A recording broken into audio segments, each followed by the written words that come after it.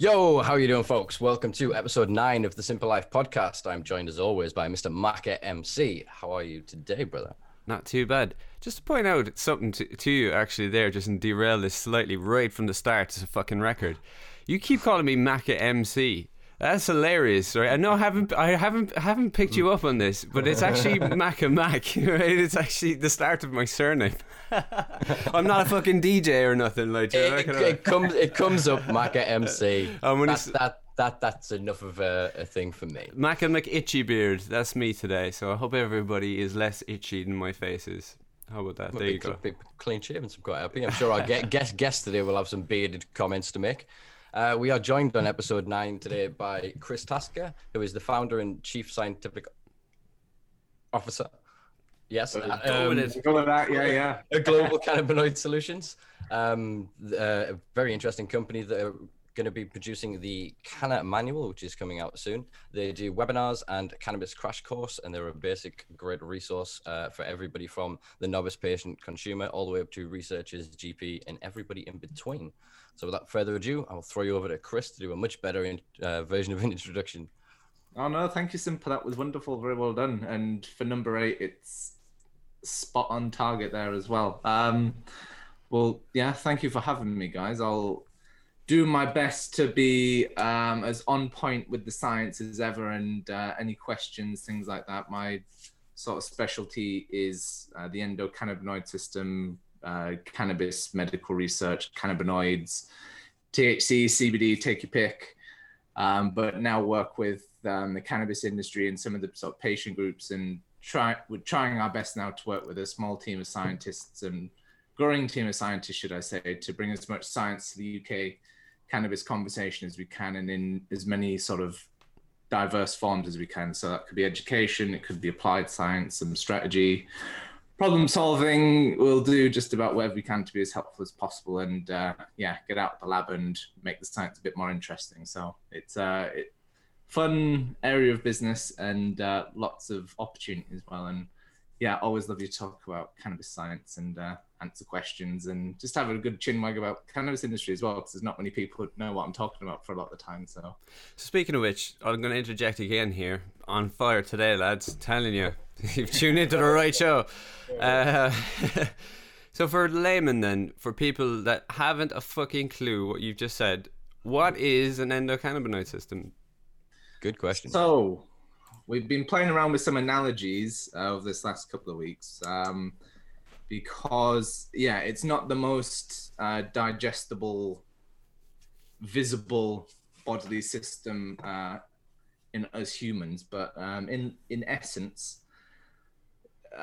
what we have is a sort of communication system that every cell in our body uses, and so that communication system runs on endocannabinoids. And similar to how we have a cardiovascular system that operates with blood, we have a pancreatic system that regulates our blood sugar, that operates sort of through insulin. What we've got here is an endocannabinoid system that runs on molecules very similar to those in cannabis. And so that's basically our cardiovascular system, but for cannabis. And so how I would describe it is almost like an email analogy. If businesses speak to one another and they'll send an email, and they'll let each other know what's going on. We've had great business this week. We're healthy. We're doing well. If you're not receiving signals, that's when people think, oh, well, what's up? There must be something wrong. Same goes for cells. And so cells communicating, when they're not getting those endocannabinoid communications between all these cells, we start to have breakdowns in bodily function. And basically, because of that cellular nature of the endocannabinoid system, it's so small scale, it impacts every tissue in the body. And so just about any cellular function, any bodily function that's communicated through cellular communication, that basically regulates your health and disease. And those would be the sort of emails within the email chain. So it is a very complex... No, I appreciate you trying to dumb it down for us. But it's like a web of, it's a web of just communication. And again, I think because of how weird of a topic it is to discuss. That's why, again, the sort of kind of manual I thought was useful. That's why we've been sort of so heavily set on all of the educational materials, is because like if you're trying to read this in words, it's impossible. But if you're looking at videos, pictures, and you've got a nice sort of multimedia arm to the educational stuff, it's far easier to digest. And there's some wonderful images online, some of them not so great, but basically imagine going from one email to each other, one communication to each other, to thousands of communications all the time. The whole body is sort of communicating like an ant's nest almost, and the brain being the queen ant. All of these ants are talking to each other, sending different signals, and it really is, I guess, a biological machine. We humans and the endocannabinoid system. So it has a part in regulation then. Is that what you're saying? Yeah, regulating just about anything. All of the cells in the body, the trillions of cells in the body, are all communicating either sort of with the ones next to each other, with the brain through sort of nerves. And so that, regulation is basically happening between every cell, and as a result, every sort of tissue. So your lungs, your blood vessels, your intestines, your joints, the bones. And so that's why cannabis has such a broad range of effects, is because those endocannabinoid system receptors and elements are in every tissue. And so depending on where the cannabinoids are being applied, what the underlying deficiency or damage to the endocannabinoid system is, you'll get a different response in that person. And so it's very much like a fingerprint, and looking at a communication fingerprint rather than sort of nice visible patterned one, but it comes up in its own sort of chemical patterns as well. So it is a very diverse system, but again, something that the medical curriculum hasn't even created a educational course for yet. So all still in its infancy, and I think it'll fill in a lot of gaps in mainstream medicine as well, where we're not so sure why medicines are working. They might be working through the endocannabinoid system. And so it's the next cardiovascular system, I guess, but of cells rather than blood. So I was thinking, as you were talking about emails the way through, Wi-Fi works quite well as a good sort of analogy, in terms of, because it is connectivity, so the average person can really think of that.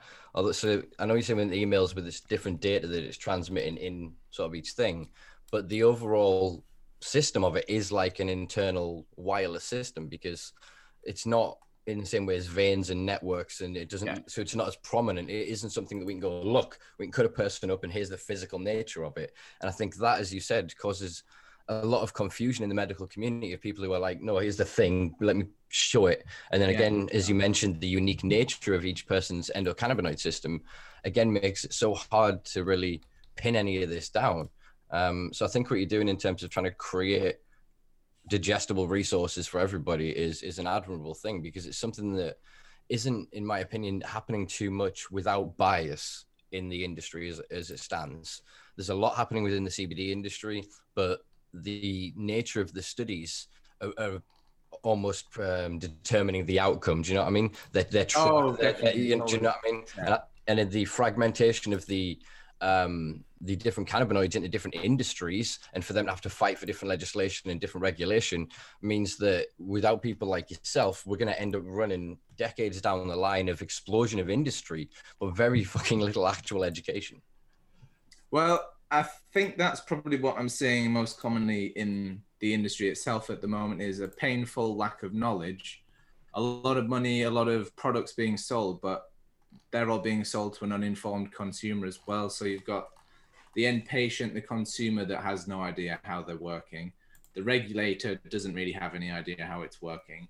And then you've also got the sort of GPs caught in the middle. They're not really sure how to prescribe it. Is it even legal to prescribe it? Am I going to go to prison? Because again, they're busy people.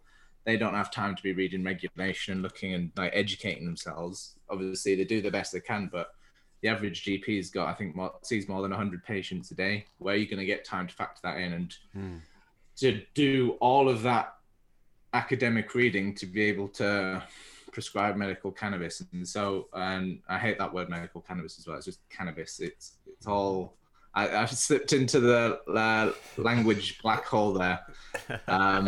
But again, without the education, it's not going to move anywhere. And that's basically what we're seeing now is a lot of companies have hit the wall because they basically, the people who will be purchasing their products, the people who are going to be connecting their products with the market, have no knowledge, no training. And so everyone's guessing, there's a lot of confusion, and there's not a lot of alignment between all of those markets. And so that's where we've sort of slotted in, is to help that transition in an evidence-based way and make sure you've got leading scientists solving those problems, not just people making it up as they go along. And so education being the sort of key point, but education right throughout, because again, consumers, public education, patients, how do you use it? How do I prescribe it? How do I dose it? There's a whole host of gaps that haven't really been filled yet. And yeah, it seems to be a heavy focus on producing products, but not really thinking about how we, well, now we produce them, what do we do with them? And that's sort of where we've got to now with cannabis industry. So still very early days, but tons that can be done. And again, a lot of education is, again, yeah, I mean, we all see the need for. So something we've talked about on this podcast quite a bit is the need for some sort of open source database that is completely accessible and transparent. And it's a pipe dream because people are so fucking resistant to that systematically. Do you know what I mean? I'm not sure. I'm not sure if it will ever come to fruition. I would love to see it, and I think it could accelerate this process. For sure. Do you have any sort of opinion on that? Sort of an open source database?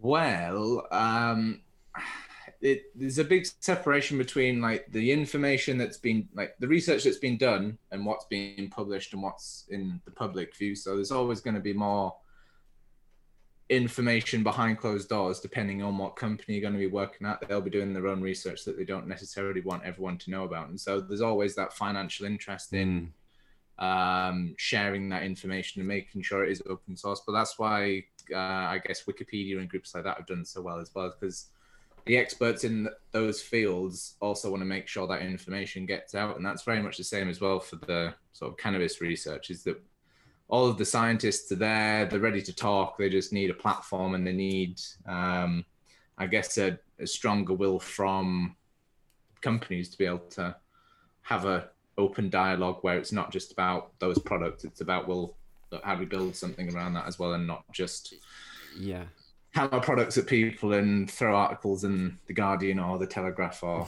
whatever it be, and not really get past that I guess language barrier, the knowledge barrier. And so yeah, it's vital, but again, until I guess everyone gets their piece of turf or gets themselves situated, those patient-centric sort of socially focused initiatives are sort of held back at the moment because everyone just wants to make money and sell what they've got. But again, it's all sort of falling in on itself at the moment with that gap of knowledge. So I think that you mentioned it before, the lack of education and the uninformed consumer, because ultimately the more informed the end user is, the end consumer, the smarter decisions they can make. If they then know not to fear cannabis, they're much more likely to spend money on it. But it is a thing, is what I alluded to before, of the industry as a whole that is making a lot of money, then directing a lot of research and directing a lot of political campaigns as well, and reform groups, to ensure that their product, their business model that they've created in between two slots of legislation doesn't get lost with a law change. Yeah. And I think that it's one of my biggest pet peeves at the minute, is that there's people on the cover of Fortune magazine and shit, and every other day in Bloomberg and many of the sort of sites that I follow online, I've got these articles about companies. I mean, you just saw Afrin and Tilray merge to create something like 3 billion asset. They're gonna control. So they can do that, while at the same time, if you then click on UK cannabis, you see raid after raid after raid after raid after raid. You see people arrested. Yeah, and yet that industry are currently lobbying our government and are currently the ones that are helping to guide certain influence, so that it'll be those companies that then are the ones that first get to prescribe in the NHS, that first get to be the private products through the door, that first get to be in the recreational market that they're trying to push for. But it's not one that benefits the end user, really. We'll be able to access it more ubiquitously, but we'll still be criminalized for how much we grow, for what we do with it, and for the community that we have grown and protected for decades now. I think those are some of the biggest things that have resonated with me from since we've known each other, Simpa, and sort of having had that grassroots induction. I came into it through the sort of patient communities, through the social clubs, and so I see what it means to patients, and I see sort of what they go through as well, and that's something that we try to carry as much forward as well through. A company was my way of solving that, but at scale within an industry. And so I've been very fortunate, and that's how I can pay my bills. But at the same time, we don't want to be working on projects where we're just creating more of a problem, because again, we've got into this because we want to make sure, firstly, that the science is being correctly represented, but secondly, that that's being correctly utilized and is being sort of it's having an effect in people's lives, rather than just sort of being used to sell people more crap that they don't really know anything about. What we need to be doing is also a lot of our time spent educating the companies, not just solving problems for them and creating solutions, but also going, well, look, here's how you can actually engage with the community better. And that's basically what the industry is hitting now, is that, well, we've sort of crashed the community. No one wants to work with us. We've peppered everyone with sales materials and adverts. No one really trusts us anymore. And we can't get repeat custom because there's a million other brands. And so why are people going to keep coming back to you when there's 3,000 plus sort of CBD companies at the moment? And so again, going back to patients, everyone's overlooked patients and people in the communities, all of the potential within that, and they've just focused completely on getting out products, and it's super easy. That's why they've gone for it. It's easy to white label a product, and it's easy to stick it on a website and just start selling it and spend a bit of money on SEO, spend a bit of money on adverts, and there you go. There's a free business model on how to set up a CBD company. But obviously there's a lot more that can go into it, but that bare bones bread and butter right there is where everyone starts. And I say everyone, maybe 80%, something like that. But again, going forward, now everyone's doing the same thing. How are you going to differentiate from that? How are you going to grow, integrate into society? And where are you going to get your longevity from? How are you going to be sustainable? Are you thinking about the social impact of all of this? Are you thinking about the quality of your product? How you can give back to the patients who are already skint or potentially facing prison time as well? And it's just connecting people and building those communities again, but I guess with the industry, and going back to getting patients as involved in the industry as we can, and consumers as well, who have pretty much zero representation at the moment. So again, podcasts like this, perfect opportunity for that open conversation where we're not trying to sell people anything here other than sort of, I guess, information and an interesting conversation. But with that comes a lot of ammo and protection, I guess, from falling into some of these gaps, because again, the number of patients I hear that have been sold a dodgy product but didn't know it until it's not really done anything for them. I've spent hundreds of pounds on oil and someone sent me some olive oil, or I've ordered this stuff from America, or I've ordered this stuff from Spain. It's not worth spending your money on at this point, just because there is so much risk. There are companies that are reputable, but again, finding those is very much a sort of work in progress for people. And I don't want to sit here and say who's the best, but certain groups that do it better than others, and there's certain groups that will sell you the shirt off their grandma's back rather than just tell you the truth and say, look, I just don't know, or here's a safe supply of what I'm as sure as I can be is CBD, and here's the certificates, here's the proof. But again, going back to how you can actually improve patients, stop criminalizing them, decriminalize it, and then let people grow at home themselves and test it themselves as well. Like, we don't need to be babied. We don't need to be mollycoddled. It is the 21st century.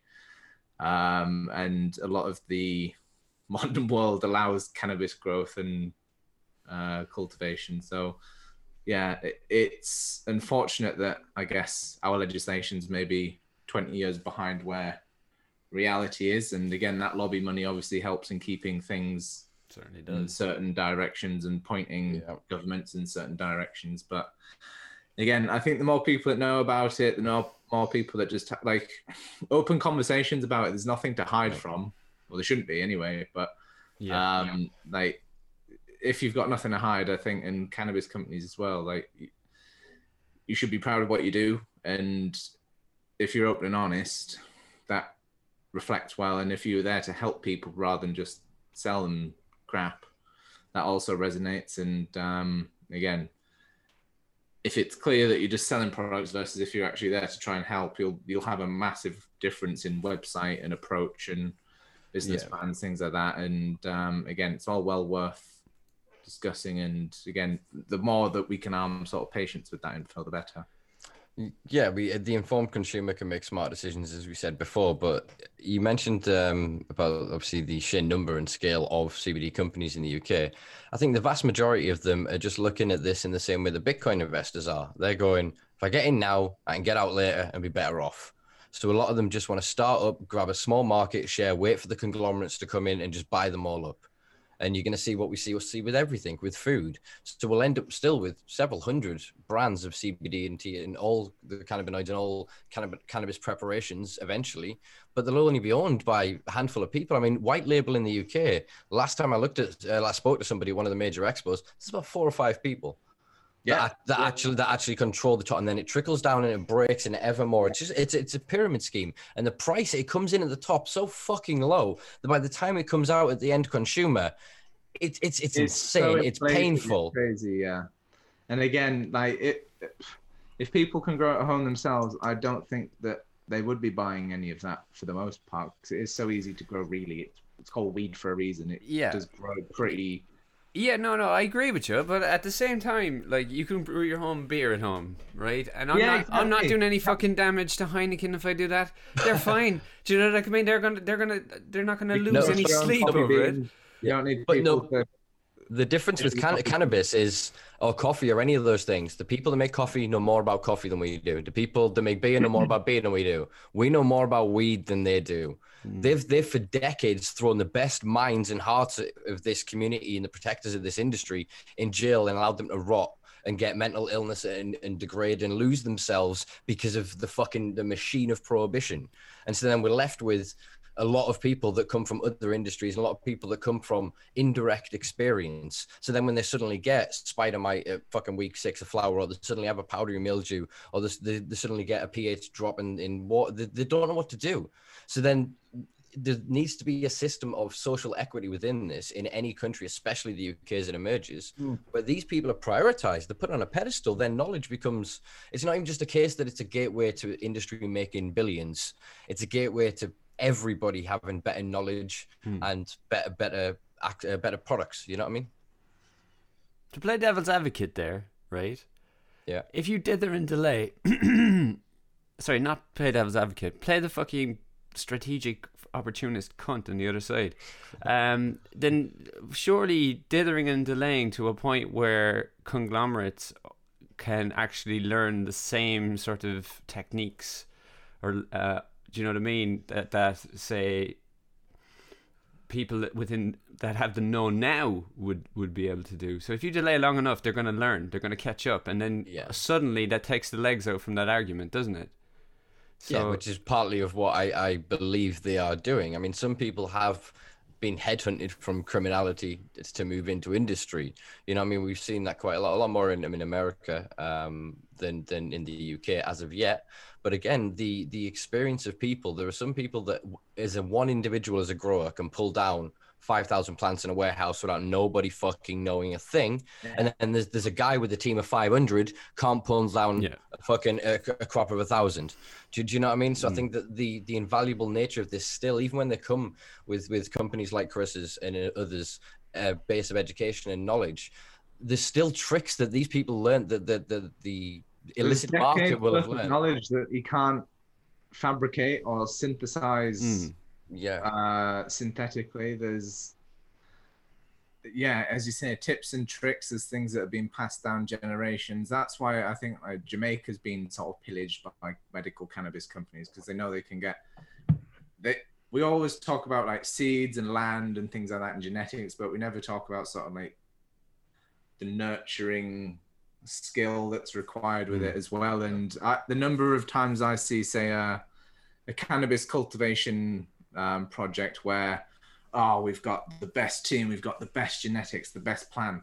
You look at the team, the last person used to grow tomatoes or something, maybe, or it was a team of bankers. And it's like taking a brain surgeon and making him do gut or pediatrics or something. They're going to go mad. Yeah.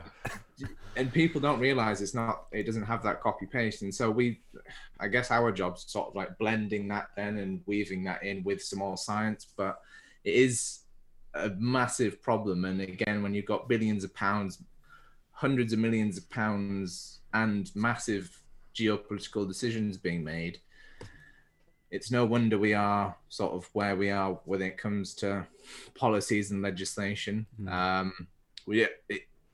It's always miles behind, again, where science and society is, but it's just a shame that that, I guess, evolution and catch up to where the world is now is just sort of being delayed still. And again, it is definitely so. It's defensive tactics for some big international business plans that are very well funded. But again, it can all be done wonderfully well, and with the right sort of social impacts and with the right conversations. There's so much everyone can learn from each other. And I think that's probably the key, is that everyone's missing out on loads by being so insular and closed-minded.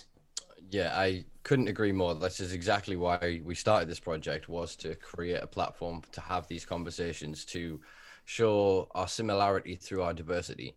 And I think that has never been more apparent than within the cannabis community, which again is a very loose term these days, because obviously we go back a few years, it was all of us. It was the hemp farmers, it was the medical advocacy groups, it was even the pharmaceutical companies to a certain and lesser degree, depending on which ones you're looking at. I shan't name names. And then because of the way that the evolution of policies went, and because of the tactics of certain campaigns, we ended up with a three-pronged approach, where agricultural went and sort of destigmatized itself from the dirty potheads, from the people sat around smoking, and it suddenly became this, oh, okay, we can listen to this and the history of its uses and all its potential applications. And so that went off and got funded and has now become far enough away that, oh, hemp's not cannabis, even though it fucking is.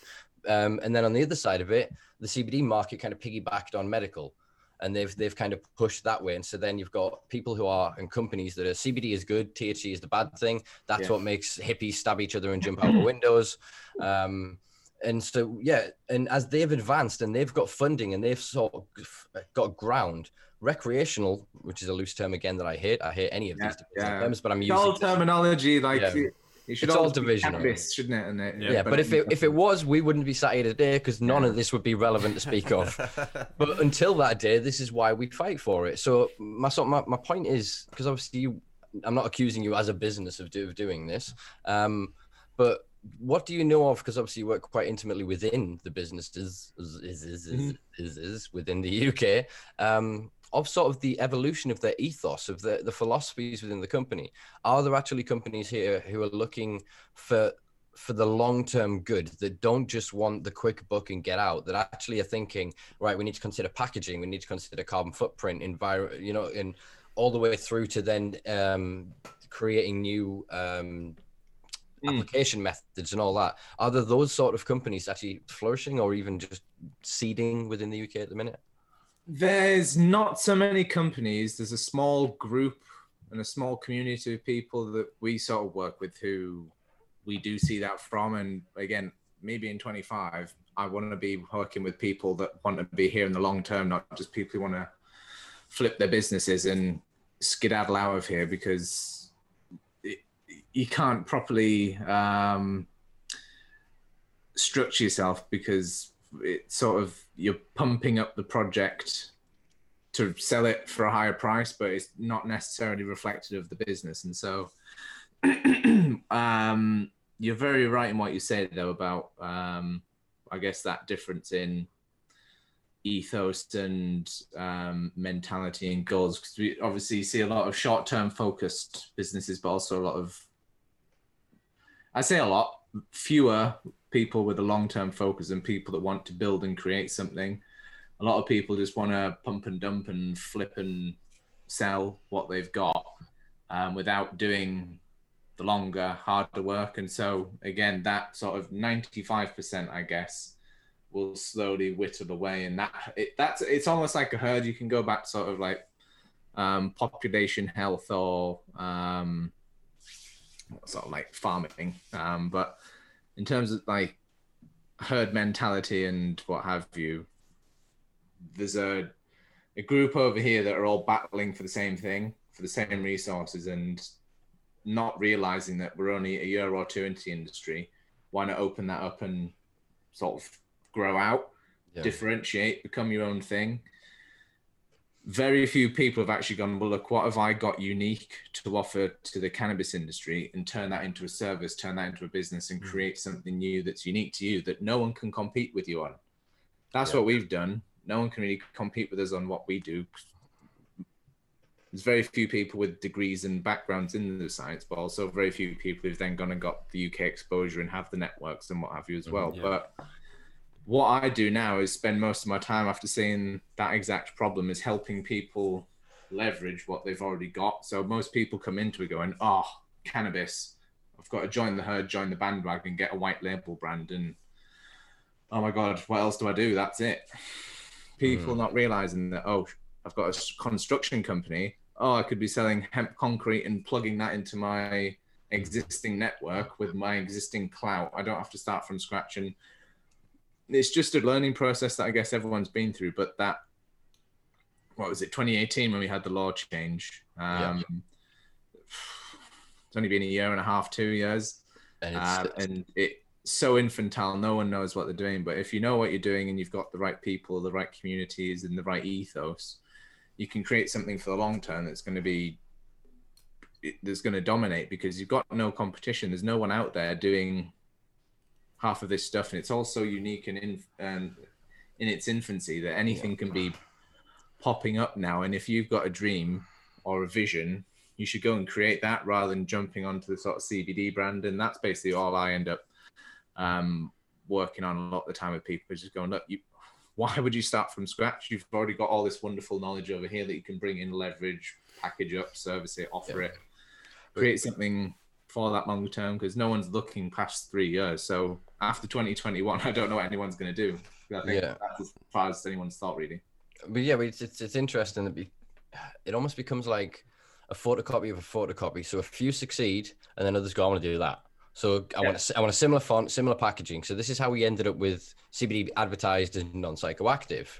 You know, how we ended up with sort of even the language around it. There's some of the studies were refusing to say that high dose CBD will make you drowsy. So they said it was a sleep-inducing agent as a way to get around it, because again, it's getting around regulation. So I think the main thing is adaptation. The companies and the industry is adapting to the regulation rather than adapting for the fucking potential. So it's exactly what you're saying. They're looking at where's the law going to be in 3 years, not where's the knowledge and the rest of the fucking world and everything else. And I think if we looked at something like that, as we said in podcast 1 with Trev and that man, we could literally be looking at a Star Trek future, because far beyond us discussing this as a drug, you have the industrial applications of this with graphene and quantum computing and energy production and storage. You know what I mean? So again, farming, when hemp's gone off that way, they're still fighting just to extract the flowers for CBD to inflate that market, rather than going, well, what can we do about carbon sequestration? Actually, how does it affect our soils? Then what does it do with this? They're not, there's again there's these huge gaps across the entirety of the industry, which I think is deliberately being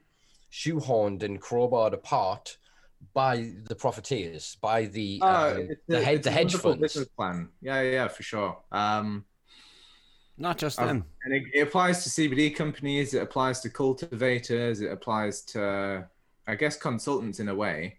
there's a lot of people selling the same stuff, not realizing they've got so much more they can offer.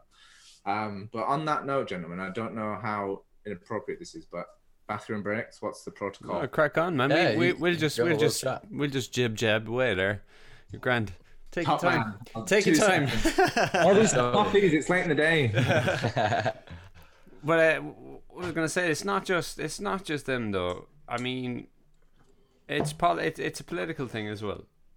Do you know what I mean? I mean, especially when I see articles saying that in 10 or 15 years farming will be non-existent in the UK, that everything will be relying on imports and stuff like that. Not with the ports closed. Yeah, no, I appreciate that, like, and stuff. But I mean, if that's your fucking attitude, that you're just going to rely on sort of fucking capitalism, like, do you know, that kind of way, then it's been created by that. And what you have is an awful lot of opportunism.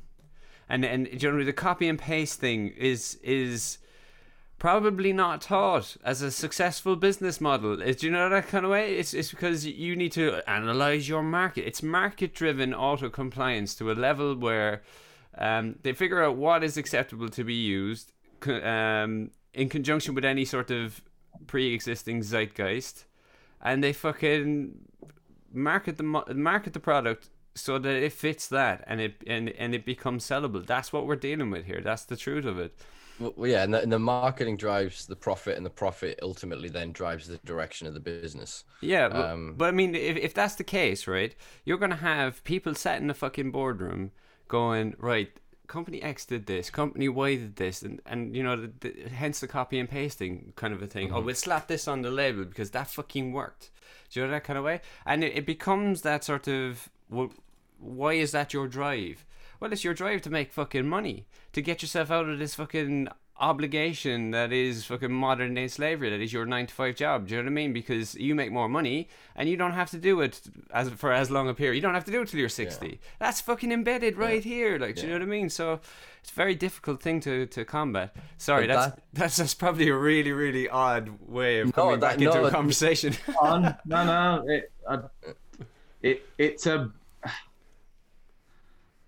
It's unlearning a lot of bad habits, I guess, and going back to that basis of, well, look, I need to develop me and my mind so that I can improve in this place. And I think, and what I see again is, and half of the difficulty of consulting is finding people who can be taught and can be consulted for a start, because you get lots of people as well that come to you that want to tell you how to consult them. And you're like, well, hang on, you've come to me, the expert, for advice. How do you want me to work in here? Like, if you're going to tell me what to do, like, it just defeats the purpose of having it's the Dunning-Kruger effect, isn't it?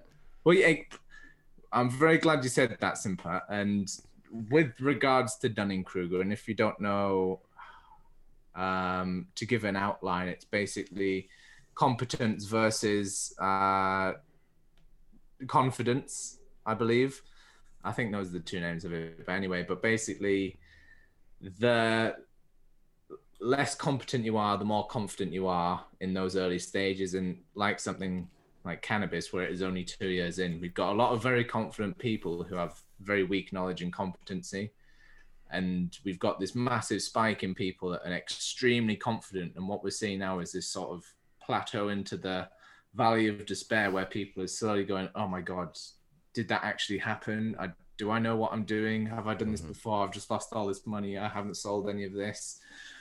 My company's not getting any funds. What's going on? What am I doing wrong? And basically, Dunning-Kruger then says, well, that you've got to start reamassing that knowledge so that you are competent and you do know what you're doing. And you can be confident because you are competent. And we're a year into the industry. No one can know what they're doing. And even the scientists, like, we don't know what the industry's future holds, because it's not really based on anything at the moment other than political whim. But ultimately, the science is all pointing in one direction, and you can encapsulate and leverage a lot from that science. And again, if you've got a wonderful network, wonderful assets, all you need is some new knowledge to completely rethink your business. And whatever it be, whether it's, say, a cannabis club or some policing problems as well, like, science is there. We have scientists for a reason. to solve societal problems and develop the world. Yeah. Cannabis just seems to be one of those areas where no one wants to develop. Everyone's quite happy with where they are. Or again, I've had a lot of people that don't really want an informed consumer because they'll ask me questions they don't have answers to. Well, yeah, that's the nature of it. But you've got to accept that you don't know everything, and you can't legislate for everything as well. And I think that's the key point. Is like going back to what you said about, I guess, sort of the legislative parameters and boundaries and reflecting future change and having that open-endedness to it. I think that's really what we're lacking at the moment, why nothing seems to be going anywhere. And maybe some people like that as well. It is being held back. There's a lot of people positioning.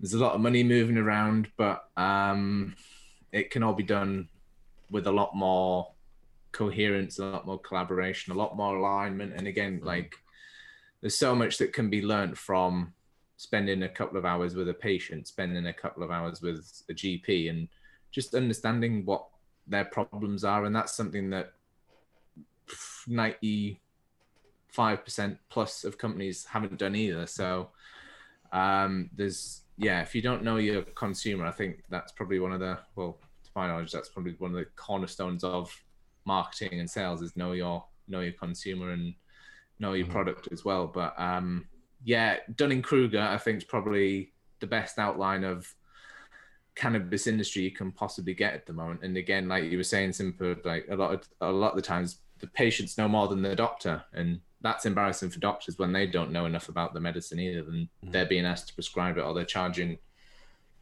hundreds of pounds for a consultation for it. So there's a lot of I guess egos that need to be set aside, but also a lot of people that need to learn, have a lot more that they can offer that they probably haven't uncovered yet, don't know is there, or haven't really appreciated because they're too focused on what's everyone else doing and rather than what I can do. Yeah, exactly that. I think it's like Darwinism, isn't it? It's those that survive are the most adaptable. And I think the same is true of then the infancy of the alcohol industry post the repeal of the 18th Amendment in America. So the vast majority of the companies didn't survive. The ones that did are the ones that very quickly moved with the times. They recognized what was happening, changed the products. Because especially in the CBD game now, if you build yourself around, as majority of them did for several years, the fallacy of the sort of 0.2, and then it caused a lot of harm. And then there's a lot of places you could drive county to county. One place would be selling CBD flowers. One place would be calling it hemp tea and selling it. One place would be, and the enforcement of it was so patchwork, was so postcode lottery, as the expression is. But I think a lot of the industry it's FOMO, it's fear of missing out. I think that they're going, I'm in this, and nobody, because none of them have a clue. They're waiting for the first one to take off in one direction and go, fuck me, follow that guy. And I think that's what it's stagnating now. So but then it's become cannibalistic. So I think you're going to see that plateau of profits as well, because there's only so many uninformed individuals they can sell to. Look at what happens in Canada, where then it's something where 35-40% of people are still consuming from the illicit market, because they trust them. It's better quality. They know exactly where it's coming from. They'd rather support that than corporate fat cats and ever increasing classist divide and wealth inequality. So I think the same translates over to the UK. And I think until there's more representation of the majority marketplace, the so-called recreational consumer, which again, we could argue, I suppose, the semantics that all consumption has medicinal and therapeutic effects, ergo is considered medical.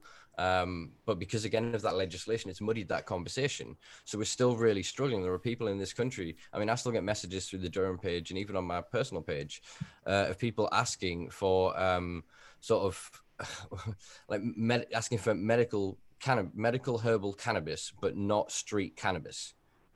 So do you know what I mean? So they're asking for pharmaceutical grade. Then when I talk to them about, so do you mean in terms of pharmaceutical grade, or do you want imported stuff? And they're like, no, not the stuff that you smoke, the stuff that they get that's the medical weed. Trying to explain it's because it's a very small nuance, really. It's no, that's produced under good manufacturing practices. They do this, this, and this to it. Whereas on the street, it could be from this, which is worst case scenario, to this best case scenario. Yeah. And unfortunately, most people still trust that, because at least I believe there is more people in the illicit marketplace that produce out of passion, out of love, and out of a want to truly meaningfully help people than in the business side of it. So they'll allow shit product to go to market. They'll allow things that have failed tests to go to market still, because we'll get away with it. It's not going to cause that much harm at the end of the day. There's no regulation. Who's going to see it? Whereas then somebody who then grows a plant and has an issue with it and then goes, I can't sell that, I can't do anything with that, and then they'll literally bin it. You know what I mean? Because that's the right thing to do. I think until that ethos, until that philosophy translates from the illicit or criminalized market to the legitimate or allowed, market, then we're going to see a further division. I think you're right there with the division, but not only that, the sort of ethos of the black market, like that's where the medical arguments come from. And I think a lot of people go, oh, the black market, or the illicit market and the self-reliant group. Well, that's where all this medical cannabis, that's where all this CBD hoo-ha originated. It didn't just appear out of nowhere. Like this is being, and the same goes for novel foods. Like it's all been there for ages. We're just pretending now that it's all sort of new stuff, and we're just coining all this sexy language so we can separate it out into different groups and separate ourselves. Oh no, that's not what we do. We do this. Well, it's all cannabis. It's all a plant. Let's be real. Just again, people can only say certain things depending on what their investors have told them, and there's liabilities, insurance to throw around. So I think maybe again the bet, like, and what my opinion is anyway, the best tools we can sort of arm everyone with is that consumer education and just an openness of what the industry is like, because a cannabis company will tell you anything, and then what you read in the news and in the media that doesn't really tell you anything anyway. But again, it comes down to consumers and users of the products being as impartially informed and as well equipped as they possibly can be. And again, that's why we've gone down the route of creating educational materials alongside the consulting, is because we've got a duty to the patients and consumers as well. And again, people in the industry that don't even know what they don't know. So people making bad calls when they don't even know it's a bad call. They just think, oh, well, I'm saving some money, or I'll just keep reusing that thing, or we'll just pass that extra product over there. Like people don't realize what potentially they're doing, how they're potentially jeopardizing people's jobs. And going back to that 0.2 comment you made, Simpa, like we're lucky that no one lost their jobs from taking a crappy product. Like if you're taking CBD, you're usually taking it because you think it's going to be legal, but you don't expect any of that to show up on your drugs test. And in America and Australia, it's happened where someone's been taking CBD products, but it's accidentally got THC in it, and so failed, lost the jobs. And it's only a matter of time until bad things like that or negative things like that are happening in the UK and sort of hold back the industry further. So again, like I think the industry's got a lot of maturing to do. It is obviously all still very much in its infancy, but the science is here. It's all there to be tapped into. It's just realizing that you can learn more. There's more that you might not know. There's things that you can benefit from if you do know certain things, and like knowledge is power, really. But wasted potential and opportunities, another, like that's the opposite end of the spectrum. Like that's there's nothing worse. So again, I think these conversations, more people that tune into podcasts like this, you're going to get some juicy nuggets and not stuff that's going to be heard in the mainstream. And it is all alternative views and perspectives that aren't filtered or massaged in different directions. It is all very much honest, truthful conversations and just sharing of information impartially without the goal of, again, check out my brand, go buy my oil.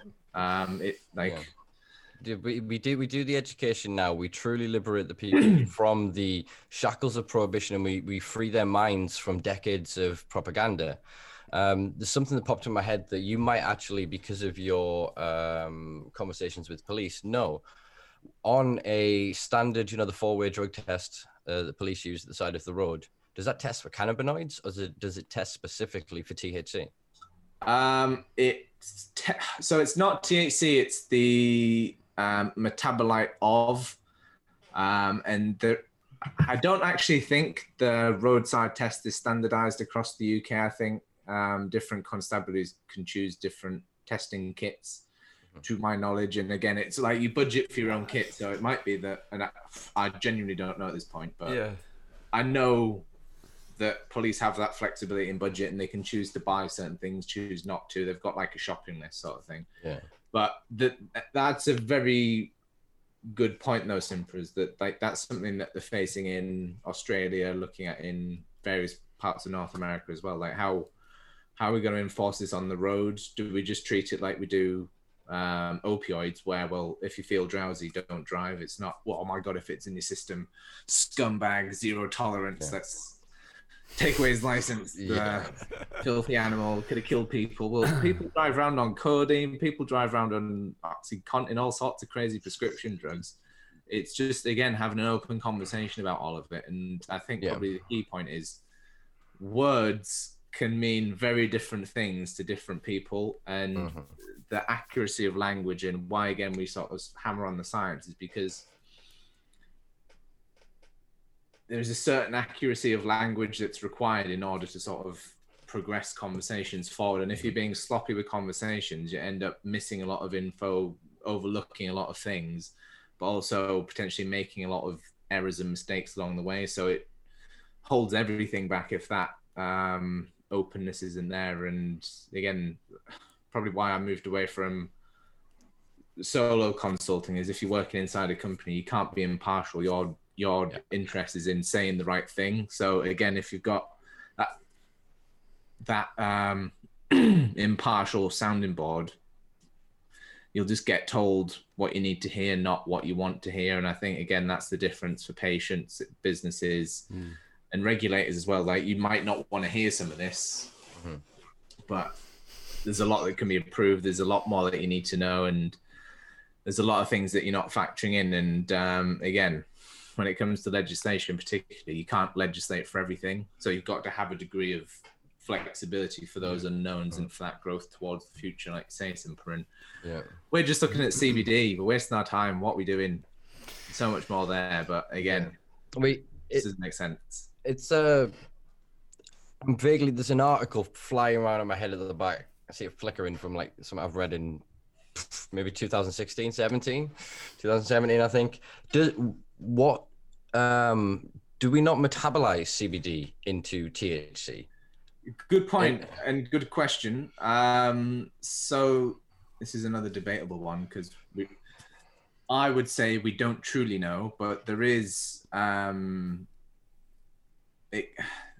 environment can be created where if you put CBD into an acidic environment, it can convert into THC. And so there was a group that basically demonstrated this in simulated gastric juices. They put CBD in, THC came out. But then just recently there was another company that said, oh, well, we gave everyone CBD and no THC was found in the urine, so therefore nothing happened. But you don't know what's happening between the consumption and the urine. It may be, well, it could do anything in the blood, and then it's so scientific measurement. If we're doing the blood, fair enough, but it's like once it's active in the body, then what happens? But too popular. But a very contentious conversation as well. And so if you're consuming CBD, are you then potentially breaking the law because your stomach's converting it into THC? And again, that's another point in the book as well. Like, we just don't know any of this. There's a lot of discussion that needs to be had, and a lot of grey area that needs to be explored as well, and transparently, not just. So is metabolized THC? It's closest to anandamide, isn't it? In terms of endogenous cannabinoids. Because my thought then is, if we're criminalizing an external molecule or something put in exogenously that then converts into something criminal, couldn't they then not just then do every human for the process by which they produce the same molecule? Or is there enough of a difference between the exogenous consumed THC metabolite and the endogenous version, if you know what I mean. Endogenous. I mean, the argument's there because it's a supplement in a way, because it is nourishing that system, but it's, I guess, in a way also non-essential. So there's lots of ways of looking at it, but I think that's what it comes down to as well, is that all we're doing here is mimicking stuff that's already in the body. And obviously there's other drugs that do that, there's other plants that do that for other molecules and compounds, but we're just talking about cannabis at the moment, and we're so fixated on legislation that the science seems to become useless. Like, we're focusing on, again, CBD is one molecule. Why are we trying to black and white molecules and black and white science? It's not binary. It's not a series of yeses and nos or zeros and ones. It's everything in between. It is quantum in a way, or world's quantum. And again, going back to thinking outside the box and not being linear, legislators, regulators, you can't legislate for something you're not educated on. And it'd be like me trying to go and make legislate. I mean, I could be the best regulator in the world, but if I've got to go and regulate something, say going from tree cutting to cannabis medical sciences, like, you're just not, like, obviously the principles will translate, but you need some expertise, and you all, like, asking for help isn't a bad thing, but like, we're just getting to these points where the industry, the regulators, the government's hitting all these dead ends, whether they're manufactured dead ends or what, they're still hitting these same endpoints, and it comes down to that lack of knowledge and awareness and information. And it's usually because it's there's no evidence, not because it's not there, it just hasn't been put on a plate in front of them and delivered in a non-textual way, but a multimedia barrage of knowledge that, well, this is why you should know about it. It's not just scumbag, you need to change the laws. Well, this is why it's important. This is why people are frustrated. This is why the police are facing challenges. This is why the GPs can't get anywhere. And just having all of those broad conversations in one debate, and moving it away from scattered, segmented conversations and debates as well behind closed doors. So yeah, that's where we want to go as well. And what can we do to create cohesion then and conversations within the wider community? Because obviously there seems to be a certain gentrifying of the legal industry. So these people that are then still providing en masse illegally because of their background and because of their perceived criminality, they are deemed less than. Yet on the other sort of side, like we said, there are then people that have come into this and yes, made a successful brand and been good at their corner of the market and whatnot, but then they're the people that are put on panels to speak as experts. They're the people that are given government advisory positions to help these regulators decide. And then on the other side of it, we've got successive prime ministers. Oh God, my camera's going crazy.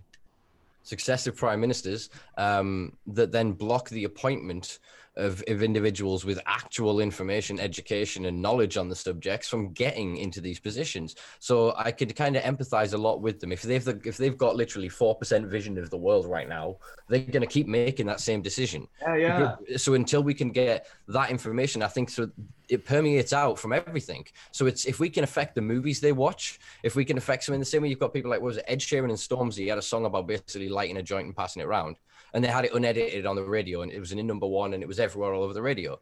So it's little things like that. We erode it through the culture, and it permeates until all of these naysayers, all of these uninformed prohibitionists, they don't realize they're prohibitionists. They just take this view of all drugs are bad and they're bad because they're illegal.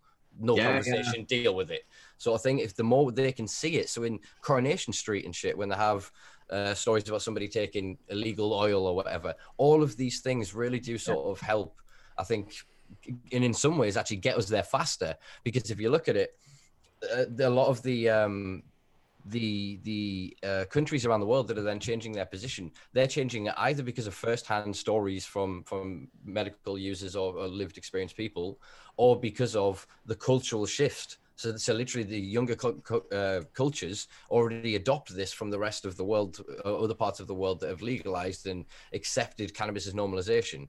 So then it kind of pushes out the old world view of it. And as the more time that passes, that becomes the norm, and it changes. So I think, unfortunately, that's going to change faster than the legislation. Do you know what I mean? The culture and everything else, the infrastructure, we'll just build it the same way Canada did with dispensaries before, and then the legislators will just sit down and go, "What the fuck? They sell weed everywhere. What's happening?" Yeah. You know what I mean? And I think it's a sad thing, but it's also a good thing because it allows those that are brave and bold and have the knowledge and experience to go out and risk it. Because while the fat cats will sit pretty, making sure that they live on the letter of the legislation, there'll be people pushing those boundaries. And because of those individuals, those heroes, that legislation will keep moving and moving until one day we're free and I don't have to sit here and talk about it anymore.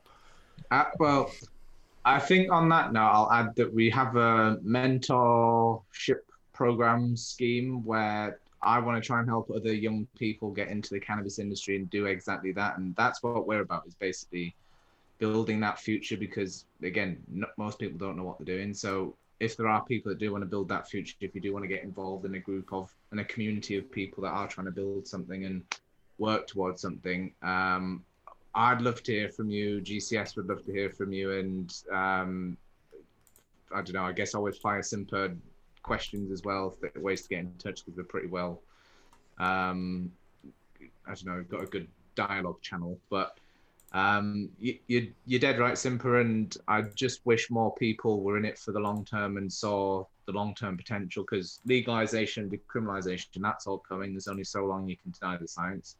But once it gets there, what are people going to do? And you've got a couple of years now to start thinking about what do you want to be doing in the future, and what do you want your business to look like?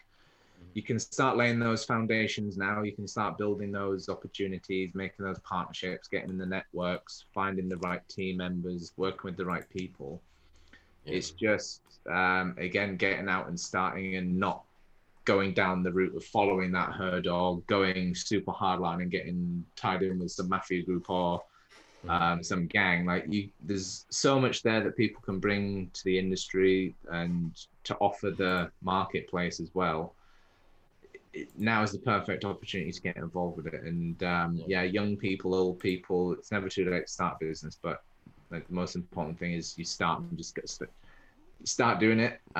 So we've got a nice group of young people who we sort of have a couple of meetings a month with, just to touch base with, make sure they're going in the right direction, help out anyone if they need some coaching or some problem solving, or they need a contact, or how do I do a sales pitch or whatever. Like, we've all been through it before. So it's just passing it on and making sure that more people can get access to it, but like, just aren't making the same mistakes that we see all the time, and carrying that forward as well. Like, with bringing that cannabis community ethos to the cannabis industry as well, and just building a community as well in the industry, around the industry, but the dialogues between patients, communities, and industry as well, and with the government as well. Like, everyone just seems so disconnected at the moment. So and going forward, we'll be hosting a series of sort of recorded debates, live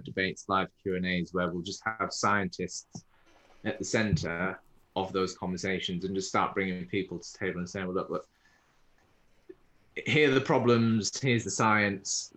Let's start building these conversations and sharing this information. And this is what we've been trying to do for a while now, but it's only just sort of now that we've got, I guess, the support, but the industry willpower for it as well. So this next couple of weeks, there'll be plenty to sort of keep an ear to the ground for. I'll share it all with you guys and make sure that you're fully aware of it all as well. But I've just pulled up your website there and shown them the sort of contact page and whatever, if anybody wants to get in contact with you. I've also got the website text up here as well. Where do you foresee having those sort of panel-esque interviews? Would it be sort of a Zoom thing or a YouTube thing or anything like that? Yeah, I think we're going to go against that mixed multimedia, multi-pronged attack, where the presentations will be recording, making them into a little video that can be shown, but then have sort of live debates and conversations like this, and make sure as well that You guys can speak to all the other interesting people that are out there and some of the leading scientists as well. I'm just a sort of, in my own infancy, I guess, as a scientist. But again, there's people out there that I can rely on and that have decades more experience than me, but from, say, North America, or they've worked in Canada and all over the world. And so there's some really interesting conversations that we're looking forward to bringing to the UK. And again, just some alternative perspectives as well that you don't really get a lot of. You get a lot of the same people saying the same stuff on cannabis conversations and different platforms. So that sounds great. More about the diversity and spreading of the science and just getting the alternative perspectives out I'm there. looking forward to that. Sure. It sounds really good, and I think it would be important to get the consumer, the community, the opportunity to speak to people who are informed like that, because it would help them as a community and as advocate and activists be as informed as possible, because unfortunately the Dunning-Kruger effect permeates throughout all parts of the community, all parts of indeed humanity, it would seem.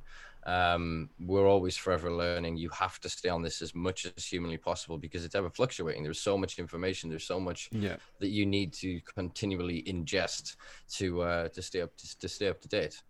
So there's a fucking camera. Sorry. Just to point out as well, just before you sway it one way or another and you move away from that point, there was one thing that I personally struggled with. I previously personally struggled with, which was feeling sort of semi-subliminally inferior, and from a knowledge perspective, so much so that I wouldn't ask my question in a live event because I would feel like I'm making an idiot of myself. And that's because I'm I have a certain degree of insecurity. That's fine. I've dealt with that. I'm a lot better with it now. But I'd imagine there's an awful lot of people that would feel that way. So maybe a good thing to do would be to have an ability for people that feel that way to have a pre-prepared question, as in they could send their question ahead of time, kind of a thing. So that might alleviate and encourage people in my position, say, to actually go, okay, I'll just ask it. I don't have to feel like nervous and shit on the spot or whatever. That's a brilliant idea. You could also put in potentially a surrogate. So if you were going to do it on Zoom, say, I mean, I'd volunteer myself to that service quite happily, where then someone could sit here with their whatever page, get people to post to their page and draw the questions through. Then that'd be super as well, guys. Because again, you get it from the consumer. It's just again to get, because it's, say the question I've just asked you about the metabolizing and whatever else, that's a conversation that, again, without this sort of platform, isn't really going to happen elsewhere, because the people who know don't think to talk about it. The people who don't know don't think to ask it, or again, maybe feel that inferiority. I mean, just to alleviate you, Mike, I still feel that everywhere. Whenever I'm on stage and I'm speaking to you, it still makes me go, I'm not sure what I'm doing. Yeah, no. I that's the reason I say it, because I know that every fucking person, and they're lying to you if they say that they don't, they feel like that. So it is something. And I just, on a lighter note, because we're on it, the worst one for me was asking Graham Hancock a question. Fuck me, to a point where he misunderstood the question, and I was like, grand, I'm gonna sit down. That'll do. I asked him a question, I'm done, I'm out. But yeah, if we get him on here, I'm gonna fucking ask him again. Very good point though, Maka, and again, that's what we want to facilitate as much as possible, is making sure it's just accessible as well. There won't be any £1,000 attendance charges. It'll be that the sponsors paid us, helped us cover all of this. We want to make sure that you get as much out of it as possible. And all we want to do is start a dialogue, make sure that everyone knows that the science is here. Come and access it. Come and tap into it. Awesome. And we all want to help. We all want to share this information. All this information is useless unless we share it and apply it. So it's sort of our jobs as scientists to educate people and make sure it's used and applied. But again, otherwise, what's the point? So that is exactly what we want to, again, facilitate. And questions, answers, we'll make sure that, and we'll have to work with you guys on it as well, making sure it's as easily accessible and is engaging and all encompassing as possible, because that's awesome. What we want to just reignite is that excitement and passion again from the grassroots communities. And from the industry as well. I mean, the industry, I guess, just does its own thing at the moment, but there's so much there to be excited about. Just want to give it a focal point and a starting point to spring from. So, you've, I've only got a few more questions that I'll keep you for. Fire away. No, I'm in Obviously, no rush. you've sort of worked with UKCSC and Teesside Cannabis Club sort of in the past. The cannabis club scene in the UK, other than I suppose Teesside at the minute, is really floundering and really struggling to get a footing. Obviously, the global pandemic of COVID-19 hasn't helped in the slightest. But there are a lot of people wondering what's going to happen. Obviously, let's not think of COVID so much in terms of regulation, in terms of interest from investors and from other entities, because I would say that, frankly, the UK is only beaten by Spain at the minute in terms of the closeness it has to perfecting a model that could be distributable across the world. America and Canada have yet to figure out social consumption. They're going down lounges where you buy here, you got to cross the road and do this. There's all kinds of limitations, whereas a lot of the underground clubs, the clubs that were not affiliated to the UKCSC or not public and not trying to make themselves public, that still operate today, the models that they have, they've cracked this. They've got security down, they've got supply down. You know what I mean? If a bad batch comes in, it doesn't go out to the end user. You know what I mean? Just because they don't have currently the scientific capability to test, stuff, doesn't mean that they're not wanting to, they're not willing to. No, precisely. Do you know what I mean? So I just want to pick your brain on terms of what you think the near future to long term potentially holds for cannabis social clubs or just cannabis clubs, regardless of the definition distinction there. I think they are the best form of cannabis activism, and the most creative form. What I want to see is one of those in every town and every community, every council's got a cannabis infrastructure in some way where it's decentralized and people have a community where they can access things, and it becomes a sharing, rebuilds a community really. And I think, again, maybe that's why North America struggled so much, and probably in the UK as well. We've got a lot of fractured, damaged communities at the moment, whether it be police versus patients or some racial tensions or whatever it be. Consumer versus police in general. Yeah, well, people versus politicians, whatever, however, or masks versus no maskers, and like whatever you want to separate it out as. We're very good at polarizing and very good at dividing on subjects, but not so great around unifying around them. And cannabis clubs particularly, an incredible thing to unify around and build a community around. And all you've got to do is just get a bunch of people in one room and have a conversation, police, community members, leaders, whatever it be, and start a dialogue, see what people want. And Teesside's a wonderful example of how that can flourish. And they've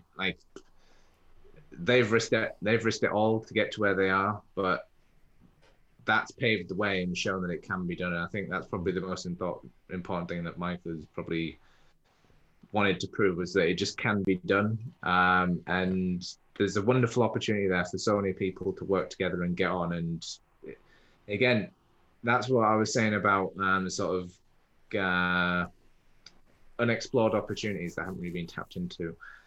It's something that is the perfect solution, but no one wants to consider it because we're too scared to just let things happen. We want to legislate and put very safe boundaries around everything, categorize it and segregate everything off. And all that does is sort of break down the community, break down the collaboration, because everyone's segregated and sectioned off. And again, medical, recreational, it all revolves around the same plan. But until we're having a conversation about all those dimensions, we're just missing out on everything. And again, to not even bring the endocannabinoid system into the conversation, 50% of the debate's already gone.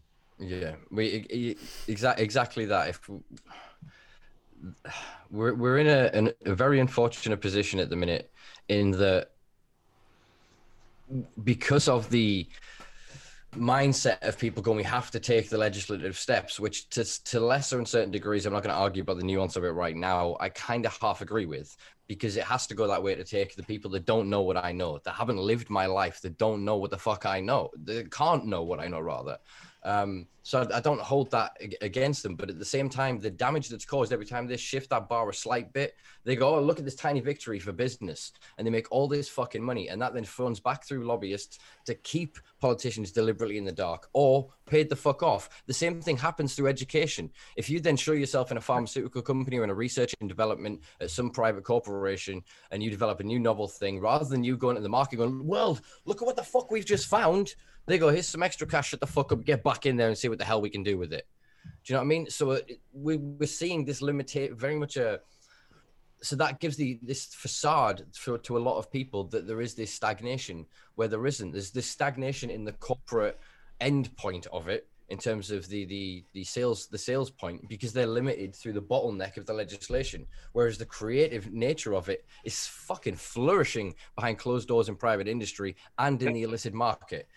And I don't know what we can do to unbottleneck that regulation. And I think until we do so, the impediment of the thought of being criminalized is going to stop millions of people in this country from innovating or from trying to grow their own, trying to learn this, or even bothering to. Going, I'm too scared to grow a plant, I'm too scared to have more than an ounce in the house, or whatever sort of barrier they've put in their own mind. So they're then, why would I then inform myself? Whereas it's exactly what you said before about preparing for it. It's analogous to, say, you're pulling up to a 100 yards race and you literally go, oh, when the gun fires, I'll get out the car and put my shoes on and shit and I'll go. Nah, everybody else is lined up. They're gone. If you think you're going to start something when this goes, when that let that bottleneck go, no, the pressure that is in this system is enormous. And I, for one, cannot wait to see what an unrestricted cannabis market looks like. Because there's some people in prison right now that have far better ideas than the people that are in boardrooms. And that's the thing, how much is being untapped, overlooked, and that's what frustrates me as well, as how much is being sort of stifled and inhibited by our very minuscule view. Like our whole cannabis conversation's gone down to CBD, is it a novel food? Yes, no, like that. We've tried to make it binary. From a massive conversation, we found that one binary sweet spot for the legislators where they can go, oh yes, it's definitely that, and we can treat it like this and throw some regulatory noose around it. And it's never going to end well if you've got regulators, God love them, but if you've got regulators making the decisions, because, well, what's it based on? Well, made up regulations. Personal prejudice. It's about what the individual in that role, what that guy thinks about drugs. So when he goes home and he watches telly, it's about what the media drives. So every time, whatever paper he reads depends on what his fucking viewpoint is. The conversations he has down the pub, that all drives it. So then when he comes along and he's going, you've got to then look at this and then compile all the data that they're allowed to be given access to that already basically informs their decision prior to it. They then put it through the spectrum of their prejudice and outcome whatever bullshit we live under today until the next change and the next change and the next change. And because nobody at the national level or international level that I can see is being allowed to be brave enough to say, you're all fucking wrong. We need to go for the end point instead of this. You will make far more money. We will save far more lives. We will protect the planet. And you'll be a hero. And you will go down. Exactly. If we can convince one guy to be like, do you want to be the dude that sorts this shit? Because there's enough people can go through the channels to get a platform at the UN. At an international level to see change. We have just seen it, granted a very mild change by all means that then isn't affected by the other legislation. So it's kind of null. It was just here's a gesture. Do you know what I mean? But that means enough people convened in that fucking room to make that decision. Why aren't there the people that are informed, that are passionate, that actually know this? Because they're so disillusioned and disconnected from this. They probably don't have somebody that personally has benefited from cannabis in terms of helping their illness or saving their life. They've never known anything other than the hoodies, the druggies, do you know what I mean? The shit that they see. So why would they make this arbitrary change? They'll go, yeah, the pharmaceutical company can handle this at that end. Forgetting that there's millions, tens of millions of people around the world that rely on an illicit marketplace every day to provide them with pain relief, to provide them with an opportunity to sleep, to stimulate their appetite. Do you know what I mean? To stop fits. It's preposterous and bullshit that as you say, we're stuck on this binary thing of two cannabinoids that, again, we're on the verge of really cracking open the rest of this toolkit and understanding what the fuck it can do. Completely. And I think this is probably a good time to plug the free guide that we've got on the website, Macca, if you've still got the website up. Oh yeah. The cannabis crash course. Oh, That is basically everything Simpa was saying there in a nutshell. The process of knowledge and how it's then expelled and expressed and put out there into the public. Words, legislation. It's a freebie. Download it, share it, go wild. Link will be in the bio below, folks. Yeah. But basically, there's a science in itself of watching how badly the media reports on medical research. So there's some interesting stats in there about basically how what you're reading in the mainstream media is probably 20% of the truth from what was actually in the initial article or initial findings of the study they're reporting on. And secondly, it will help you differentiate between, well, factual claims versus fictional claims. Mm-hmm. What is the basis of knowledge? Going back down to what I was saying earlier about words. What do certain words mean? What do people like thinking about? What do people mean by those words? Do they mean the same thing by those words as you do? And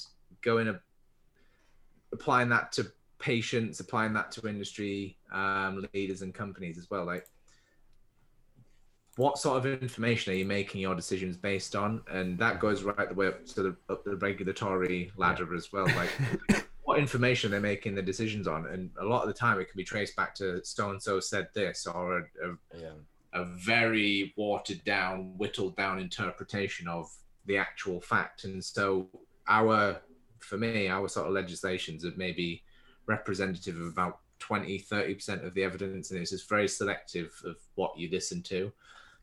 So that guides basically how to sift through crap and get to real solid information, and just blank out all the sort of blurry and nonsense and cut through to the facts, the figures, and also then being able to question those, keep them accountable, what to look out for, just how to stay safe and make sure that what you're being told is truth, and when to know when to sort of call bullshit with that as well. So again, I hope that's useful to people, and again, share that far and wide, and hopefully that can be as useful to everyone as possible as well. But all dead on. And again, why I've produced most of those materials is because of all the problems we've tapped on today. Linear thinking, people moving on bad information, people just not knowing their industry or the science behind their industry, not knowing the basics, the history of it, where it comes from, the grassroots communities, what the infrastructure's like. And yeah, helping people just think beyond point A and point B, and like you say, look towards the future, Simpa, because that's where all the gold is.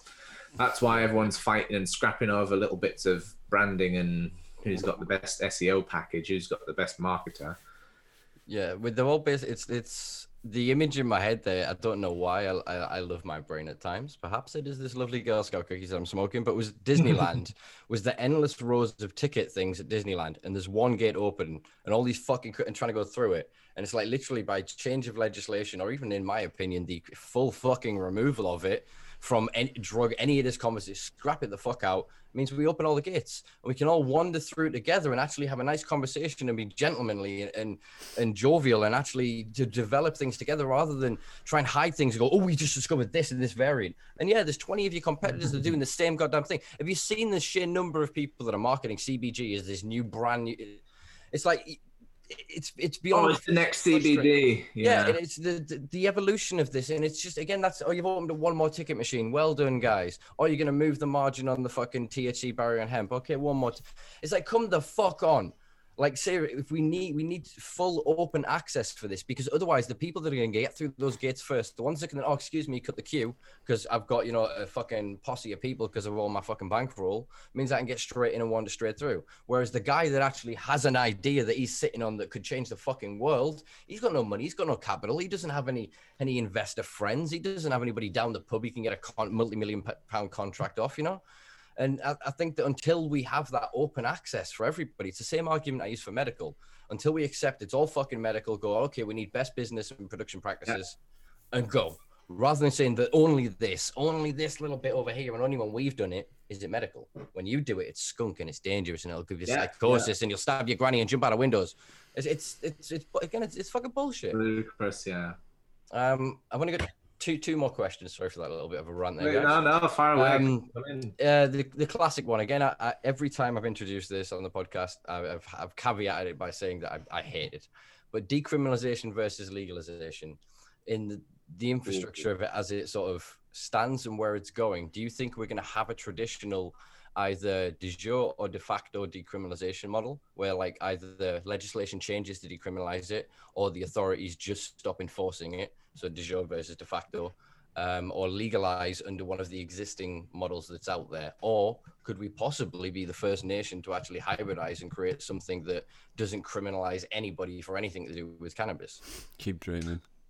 What I would like versus what I think will happen versus what could happen, all very different things. What I would love to happen and what I think everyone would be the best case scenario for everyone would be that hybridized model where we just go, look, let's relax, take a step back. We're not going to kill anyone with this.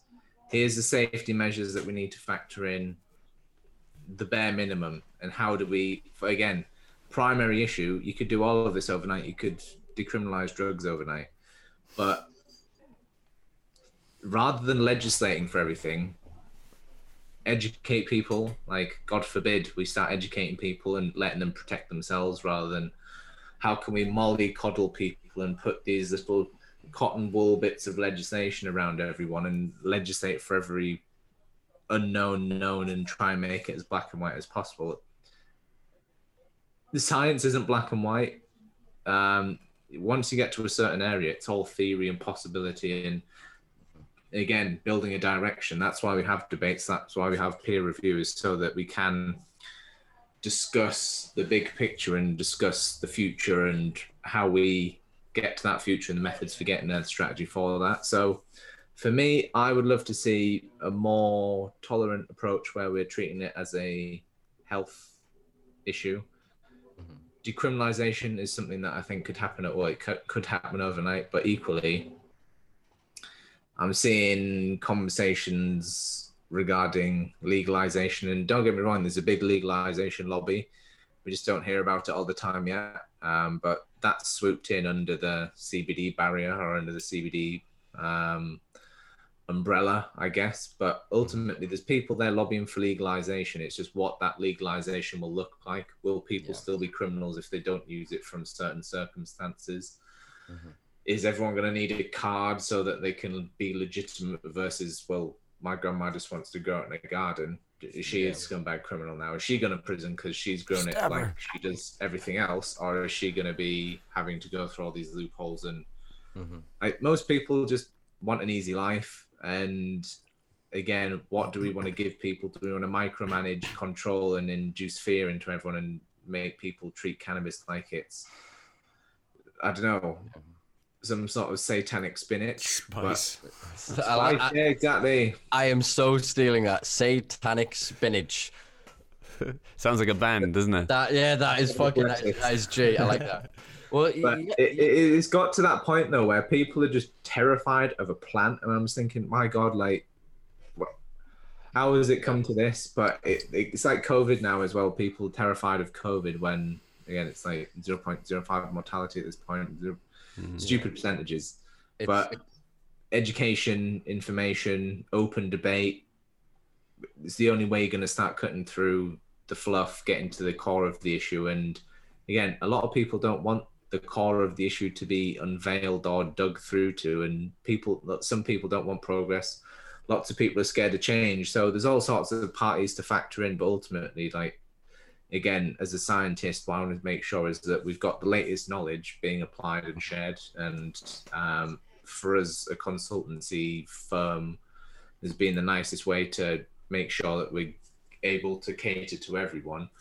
But at the same time, we want to make sure as well that we're focusing primarily on the patients and the people that we got into this industry for. And again, we want to create new medicines.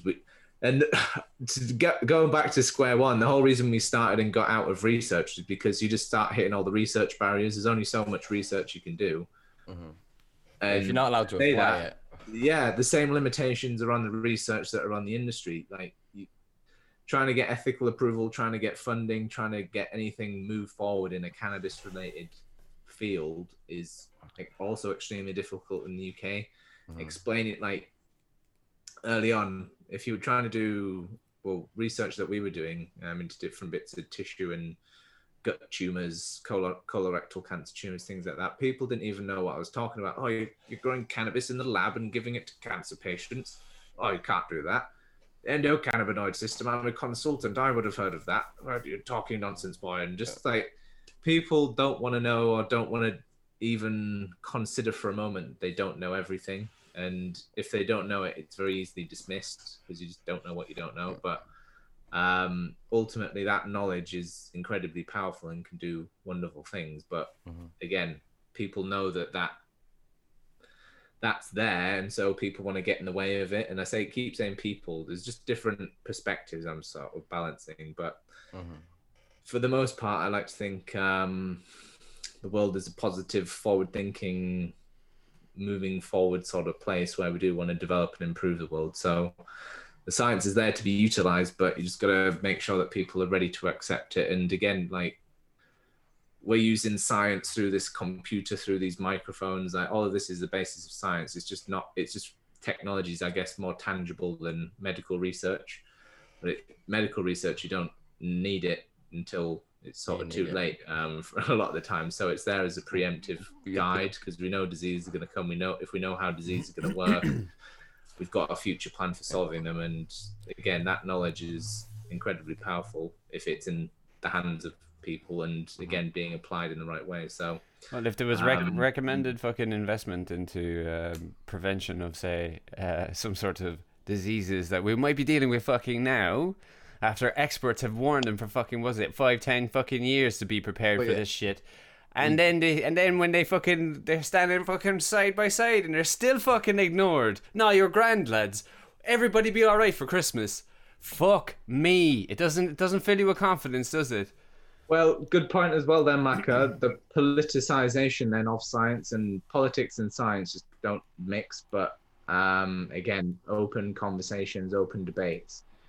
You can pretty easily cut through that. And I think we're probably seeing as strong an example as any with regards to COVID and science and different perspectives of how that's interpreted, and again ways that conversation and debate could be improved as well maybe aren't all being explored. But there's just so much, again, like this, what we see in cannabis industry translates into so many different areas of life and walks of life as well. And I think we've touched on some very some solid themes that seem to be resonating in terms of sort of more science needed, more debate, more community, and a bit more unity. Less ego. So, less ego, less me, more we. Transparency. We've had this with a few guests where we spoke of that it is the same thing because of the part of the legislation, part of the culture, and part of the greed because of the financial motive. You've ended up with the nuanced breakup of all of the industries that make up as a whole the illicit, for lack of a better way of describing it, cannabis industry. And I think the sooner that we can all come together and have a conversation, we can recognize that the profit is limitless, the potential is limitless. If we can get the politics out of this and the moralizing away from it, we're going to make some real fucking impact and some real change in the world. So I've only got one more question for you because I'm quite aware that Mr. Macker needs to go for a pressing engagement. Yes. So it's a final question. I've just realized we didn't warn you. Second guest in a row I haven't warned. This is a question that me and Matt came up as a way to have a light-hearted end because sometimes these conversations obviously get quite woof. Hit me with it. 2020 has been a shit year. So what has been something good for you? What can you sort of say to the people that is something that you found genuine joy or that is genuine happiness this year? Spread a little happiness, you know what I mean? Oh, well, I've been doing some reflecting on that myself not too recently, so it's funny timing. But for me, and from what I've seen from this year, I've seen a lot of people go from chasing things and being upset about the things they don't have to people being more grateful for what they do have. I think when you don't have all your freedoms, you're a lot more grateful for what you do have. But also, I think that time and this sort of isolation times helped a lot of people think outside their usual parameters and look at the world in a new way when they've seen how society can be so easily shaken up. I think we forget that this could all end tomorrow, and we're all mortal at the end of the day. And I think this is like this COVID period pointed out more than any for people, like, well, we can all die. The world can just stop turning. People can just flip the off switch on the world, and everything comes to a halt. So make the most out of every moment and cherish the people that you do have around you as well. And I've got to say, we've been very fortunate this year that we've met some incredibly like-minded people. And again, I've obviously probably painted a pretty stark vision of the cannabis industry, but there's loads of lovely people there. It's a wonderful group. There's a lot of people that want to do well, and there's so much opportunity there as well. And I want to make sure that we carry forward all of the wonderful lessons and also conversations as well that we've sort of been involved in, and making sure as well that everyone gets to sort of share in that abundance, I guess, because there's just so much there. And I hate to see people fighting over scraps when there's just like, look, 90 degrees to your right, you've got so much more that you could be doing. You wouldn't even need to be worrying about all these other people. So yeah, I've just got to say, yeah, that's probably been what I've taken away from it, and what I've enjoyed the most this year is just sort of spending more time with me and more time on your own, and just people, like, it helps you, I think, stop living on that social ladder, going to different events. Oh, I've got to go see so and so this week. I'm going for drinks on Friday, and like, that's all fluff. The important stuff sort of already around you, and that's essential, I guess. Everything else is just sort of non-essential. So I guess everyone's found out what's important this year, and what we found out what's important as well. And there's, again, people and having a great community around you is super, super important. And again, communities, unity, all that sort of stuff. More we, less me. That's what we want to sort of bring and carry on into 2021 and into the next 5, 10, 20 years down the line as well for the cannabis industry. That's what's waiting for us. Is a wonderful, positive place. And I think we'll all get to the other side and the bright side eventually at some point. But it's obviously been a bumpy year, but we shall overcome. Plenty to come. Yeah, exactly. Nice one, mate. All right. Perfect. So we will wrap that up, guys. You can check out Chris's work at globalcannabinoidsolutions.co.uk. We will put links to the Facebook page, to the website, and where you can get the handy downloadable guide wherever Mac's finger is pointing. Somewhere around here. Somewhere in this general direction. So Chris, it has been a pleasure. Thank you very much for taking the time also, to do this. Best shirt that we've seen on the podcast so far. Well, I got so bored of seeing grey weather, it raining. I thought I'd spice it up a bit with a nice floral shirt. Grey and black is all myself and Simpa fucking wear. That's a shirt, mate. Awesome. He's got some nice art in the background, so it's got you can see it's Christmas. My girlfriend has put Christmassy things everywhere. Tinsel. So yeah, thanks as always, guys, for listening. We will be back in a couple of weeks. Hopefully we will have an episode next week. We're going to try our best too. If not, we'll see you in the new year, but more than likely we'll see you next week. Either way, have a wonderful Christmas. If you feel generous, do check out patreon.com/The Simpa Life and help us fund this wonderful vision and dream. All right, it's been a pleasure, gentlemen. I will catch you all on the flip side. Merry Christmas, folks. All the best, guys. Bye.